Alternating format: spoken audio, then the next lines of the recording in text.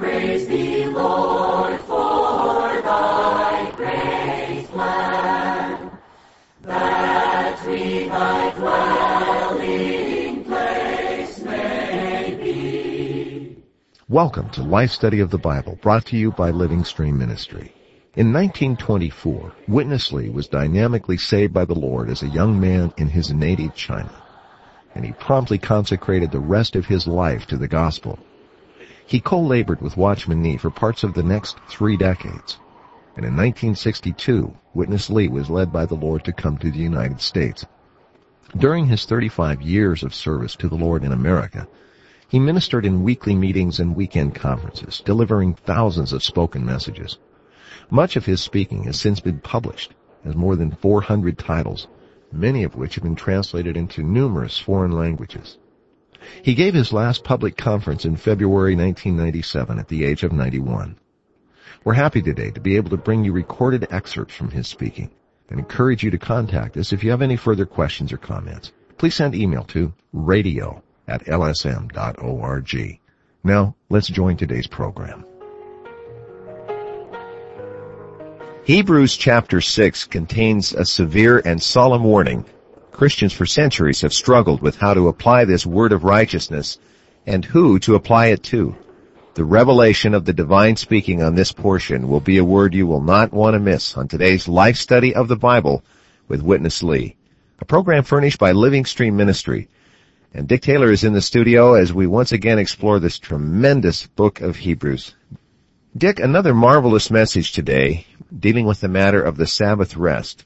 And to review just a little what we have seen regarding the Sabbath, it really is not related to whether or not we observe this day or another day, but this altogether deals with God being satisfied in His expression, doesn't it?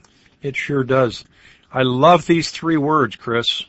Expression, satisfaction, and rest. According to God's eternal purpose, which is to be expressed in man and through man, God only has satisfaction when this purpose is being fulfilled.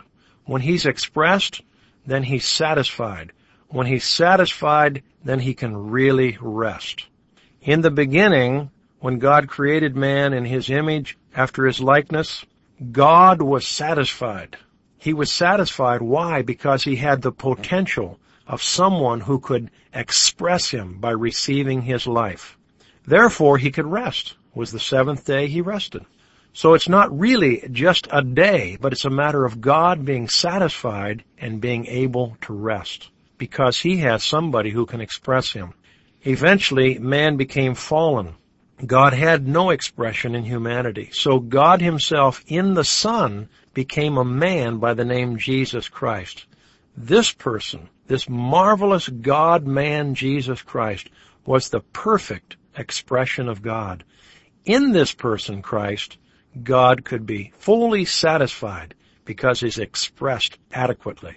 And He could also be fully at rest. Yet His purpose is not fulfilled because God's desire is not just the one man, Jesus Christ, but that this man would be increased, enlarged, and expanded to become a corporate entity. This fulfills God's heart's desire. So when this Christ, after His death and resurrection, became a life-giving spirit, He could be sown into humanity and grow in humanity. This is the church. And this is another Sabbath. This is a real rest to the Lord. Why? Because in the church, God is expressed. He's thereby satisfied because it fulfills His original purpose, and He could be fully at rest. And eventually, the millennial kingdom, the Lord is expressed properly through the overcomers, and so He could be satisfied, He could be fully at rest. And then ultimately, we have the New Jerusalem, where all believers are included, where God is properly, fully expressed, totally satisfied, and absolutely at rest for eternity. Thank you. Very, very good and concise review of where we've been. We have farther to go, so let's join Witness Lee now with today's life study on the remaining Sabbath rest. By the Lord's mercy, we all have seen what is the real meaning of the Sabbath rest in the Bible. In brief, it is just God's satisfaction in His heart desire. Anywhere, any place, if God is expressed and represented, God is satisfied. Then there is the rest. That is the Sabbath rest. For the Lord Jesus to come, the intention was just to get God declared, expressed, and represented. He mainly did it by himself, but that was just a model.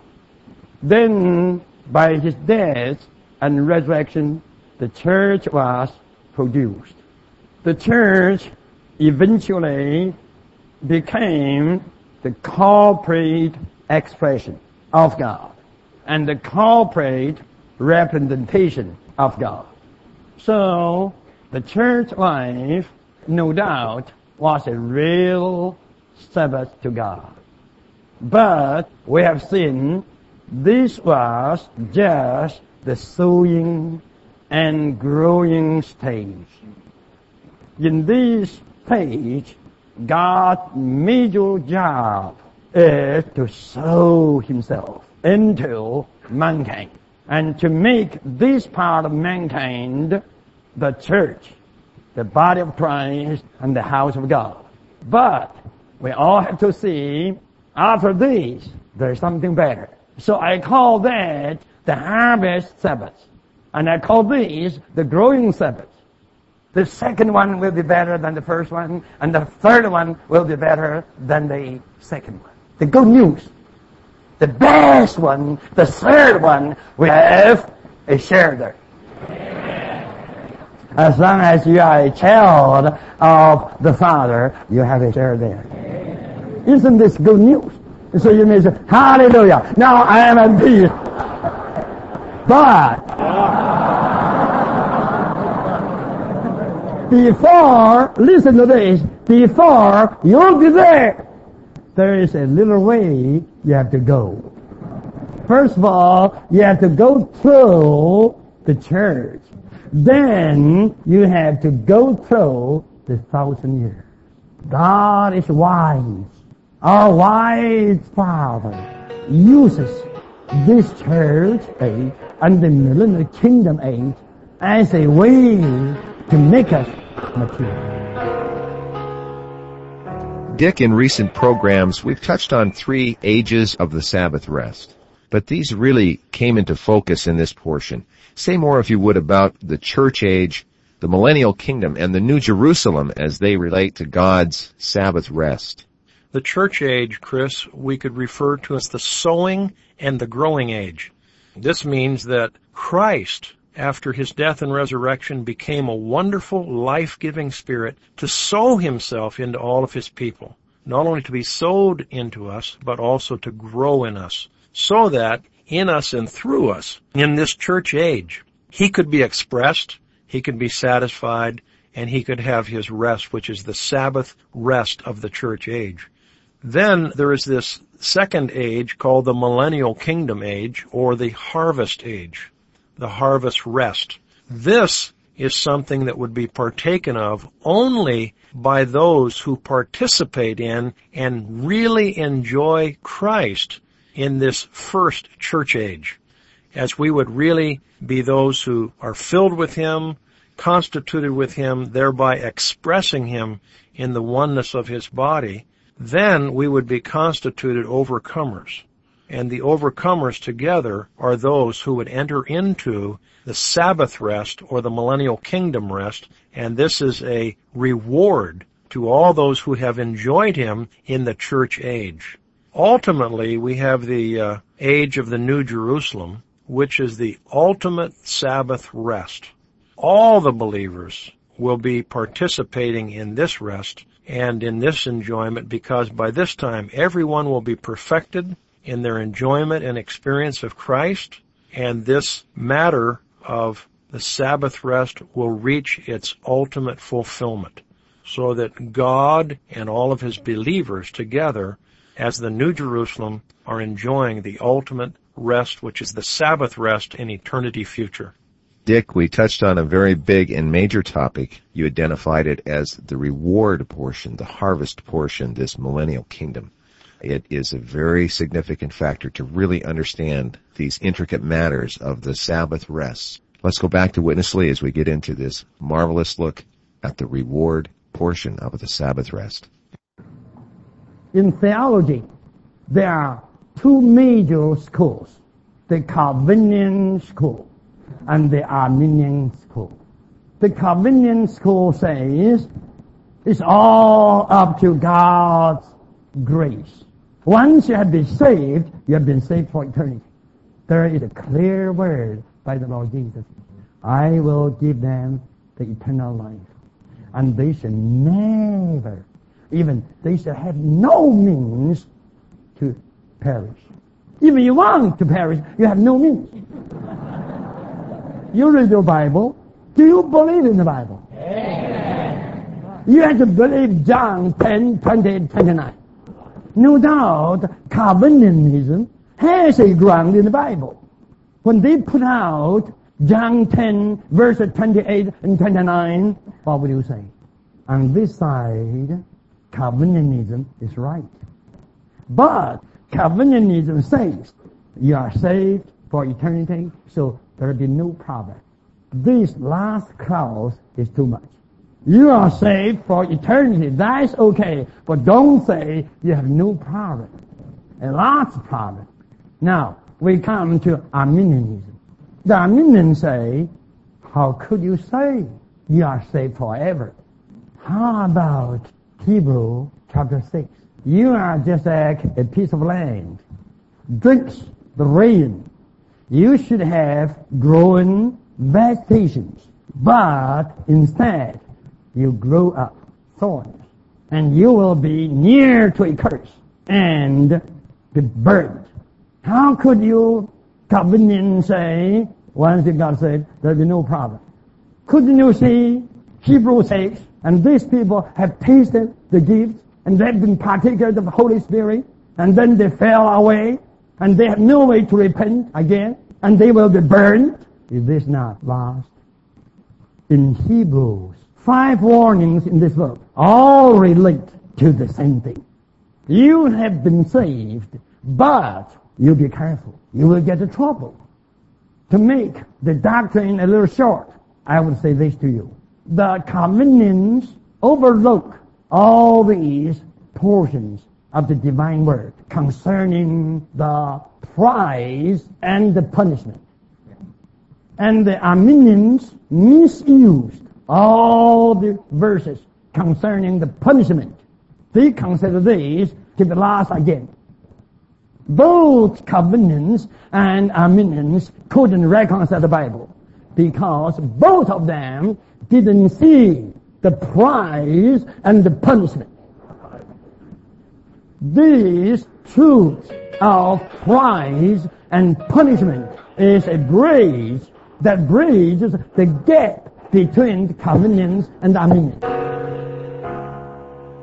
Dick, this is a big topic, and we don't have time to cover it in depth in what we have remaining today, but at least give us a recap of these two schools of theology and why Hebrews presents a difficulty for both of them. And finally, what is meant by the concept of prize and punishment, or reward and punishment, in the context we're seeing today? Well, neither of these two schools of theology are actually correct. Calvinism does have a very solid base in that they say once you're saved, you are saved eternally. But they go too far by saying once saved, eternally saved, with no problems. This is not correct according to the Word, because this could cause a believer to live a careless Christian life. And this is not according to God's economy. So, in 1 Corinthians 3, for example, it says that if a person does not build with gold, silver, and precious stone, but rather with wood, grass, and stubble, it says eventually his work will be burned, yet he would be saved, yet so as through fire. Well, they would probably interpret this as a false believer. Many of the portions that are referring to prize and punishment, or reward and punishment, they say are referring to false believers. 1 Corinthians 3 mentions that there is a believer whose work will be burned by fire. The problem with Calvinism is, most of the time when there's a kind of punishment related to believers, they consider that person was an unbeliever. And this is absolutely inadequate. So Calvinism falls short. On the other hand, Arminianism mentions that a saved person can be lost again. And this is also a tragic thing. So many times in the portion, in the Word, in a portion where it mentions that somebody would suffer a loss, they say that person lost their salvation. No, they are saved eternally. But the Lord has reserved a special period of time called the Millennial Kingdom Age. That is the age of the harvest, where some will not participate, but they will have to spend some time being matured and growing much more so that they could be ready for the ultimate Sabbath, which is the New Jerusalem. The main point is that we who are in the church age would realize that this is the growing Sabbath, and we need to be those who just enjoy Christ very much. The Father's desire is that we would enjoy His Son well during this age. Thereby we would grow and we would be receiving the reward of the millennial kingdom. We would receive the reward as an overcomer. But if we don't grow by enjoying His Son well in this age, then we suffer a loss, we suffer a punishment. So rather than gaining the prize, we suffer a punishment. And we have to say, thank the Lord for the biblical truth. It's not either Calvinism or Arminianism, but it shows us the twofoldness of the divine truth, indicating that there is such a thing as being a genuine believer who is eternally saved, but will suffer a definite loss if we do not enjoy God's Son well in this age. And the purpose of that is so that all of us would be matured in life, and for eternity we would enjoy the ultimate Sabbath in the New Jerusalem. Here, God is fully expressed, fully satisfied, and eternally at rest. So these two schools are just not adequate, and they are misleading. We need the biblical truth that shows us the three ages: the sowing and growing age of the church age, the harvest age of the millennial kingdom, which will be enjoyed by those who have enjoyed God's Son well in this age, and then the ultimate age of the New Jerusalem, the ultimate rest, in which every one of God's children will participate for eternity. Dick, you touched the portion in 1 Corinthians chapter 3. In this coming session, we're going to hear Witness Lee take that portion and connect it to the warning in Hebrews 6. Here's Witness Lee. If you would be so careless, committing sins, you will suffer something. You will never be lost again. Even Hebrews 6 proves this. Hebrews says, likens us to a piece of land. The piece of land that should grow the vegetation, but grows thorns. Then you will suffer the burning. You know, after the burning, the earth is still there. What is burned off is what it grows. What you do, or what you did, or what you will do against the will of God will all be burned. But you will not be lost. The land could never be burned off. Not only so. Now let me turn you to one portion of the Word. 1 Corinthians 3, 12 through 14. Now, if any man build upon this foundation, gold, silver, precious stones, one category. Another, wood, hay, stubble. Every man's work shall be made manifest, for the day shall declare it. What day? The day of the Lord's second coming. Because it shall be revealed by fire. And the fire shall try every man's work of what sort it is. It will not try how much it is. It will try what sort it is. If any man's work abide, surely this is the work of the gold, silver, and precious stone, which he has built upon, he shall receive what? So you see, here is not a matter of salvation. Here is a matter of reward. He shall receive a reward. That means a prize. If any man's work shall be burned, tell me, what work will be burned? Wood, hay, and stuff. Many Christian work today is just like that. If any man's work shall be burned, he shall what? Suffer loss. Does this mean to suffer loss is to get yourself perished? Read it. But he himself shall be saved. It's clear. No word is more clear than this. He shall suffer loss, but he himself shall be saved. Yet so, as through fire. Do you like to get saved through fire? This is neither Calvinism nor Arminianism. This is the Bible truth.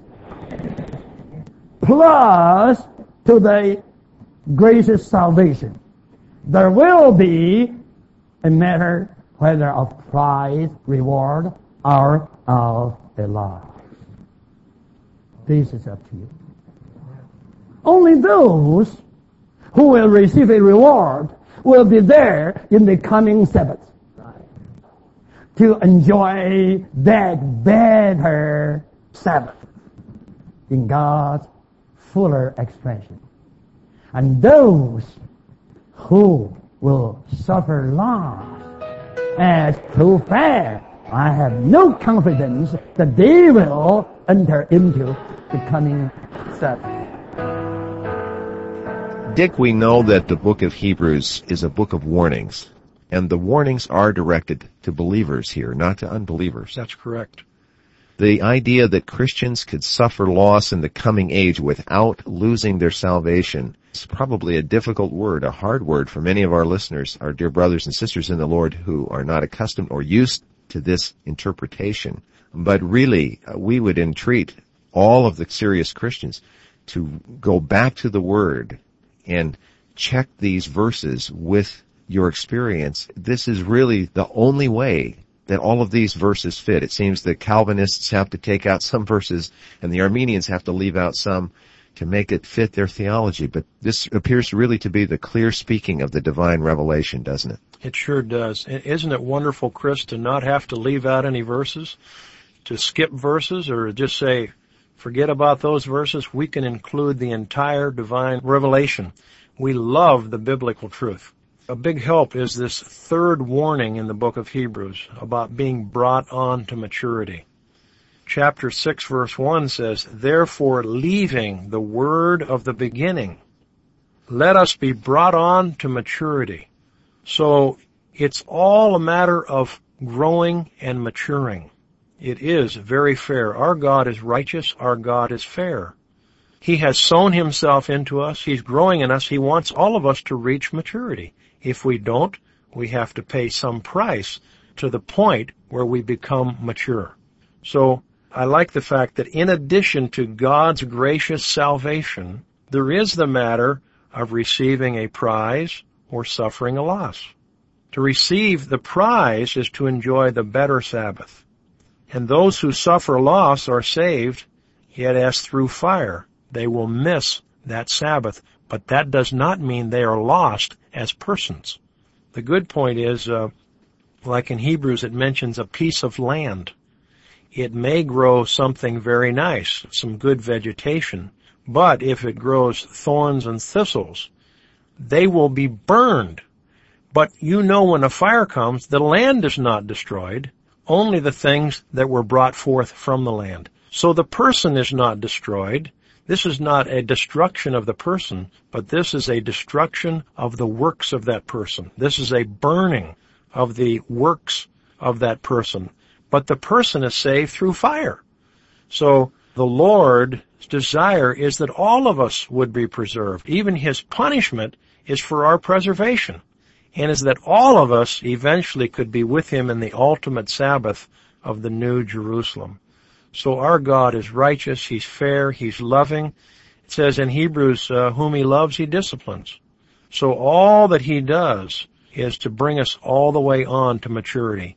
We're in the sowing and growing Sabbath of the church age. We want to enjoy him well, let him grow in us. But if we don't allow him to grow, he must put us through a period of time in which we mature. Through the growing Sabbath, that is this age now, by enjoying Christ, we get ushered into the harvest Sabbath, which is the millennial kingdom rest.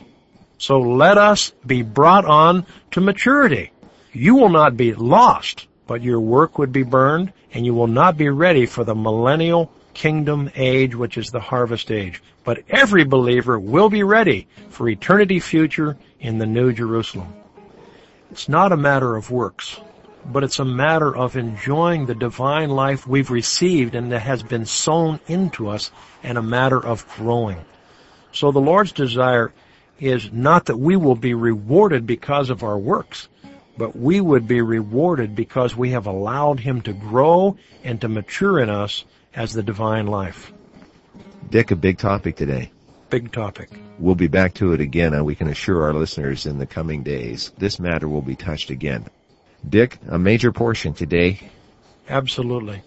Come back very soon and join us again for the life study of Hebrews. I'd love to, Chris. And thank you very much for listening. We'll be back tomorrow with Witness Lee. I'm Chris Wilde.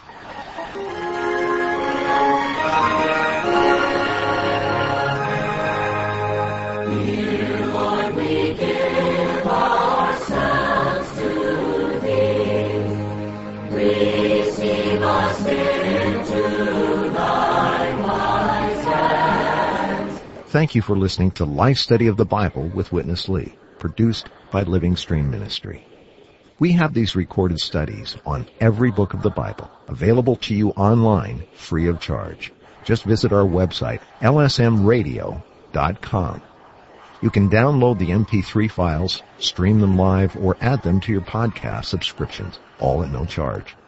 Once more, the website, lsmradio.com. To contact us, send email to radio@lsm.org. Or call us at 1-888-LIFE-STUDY.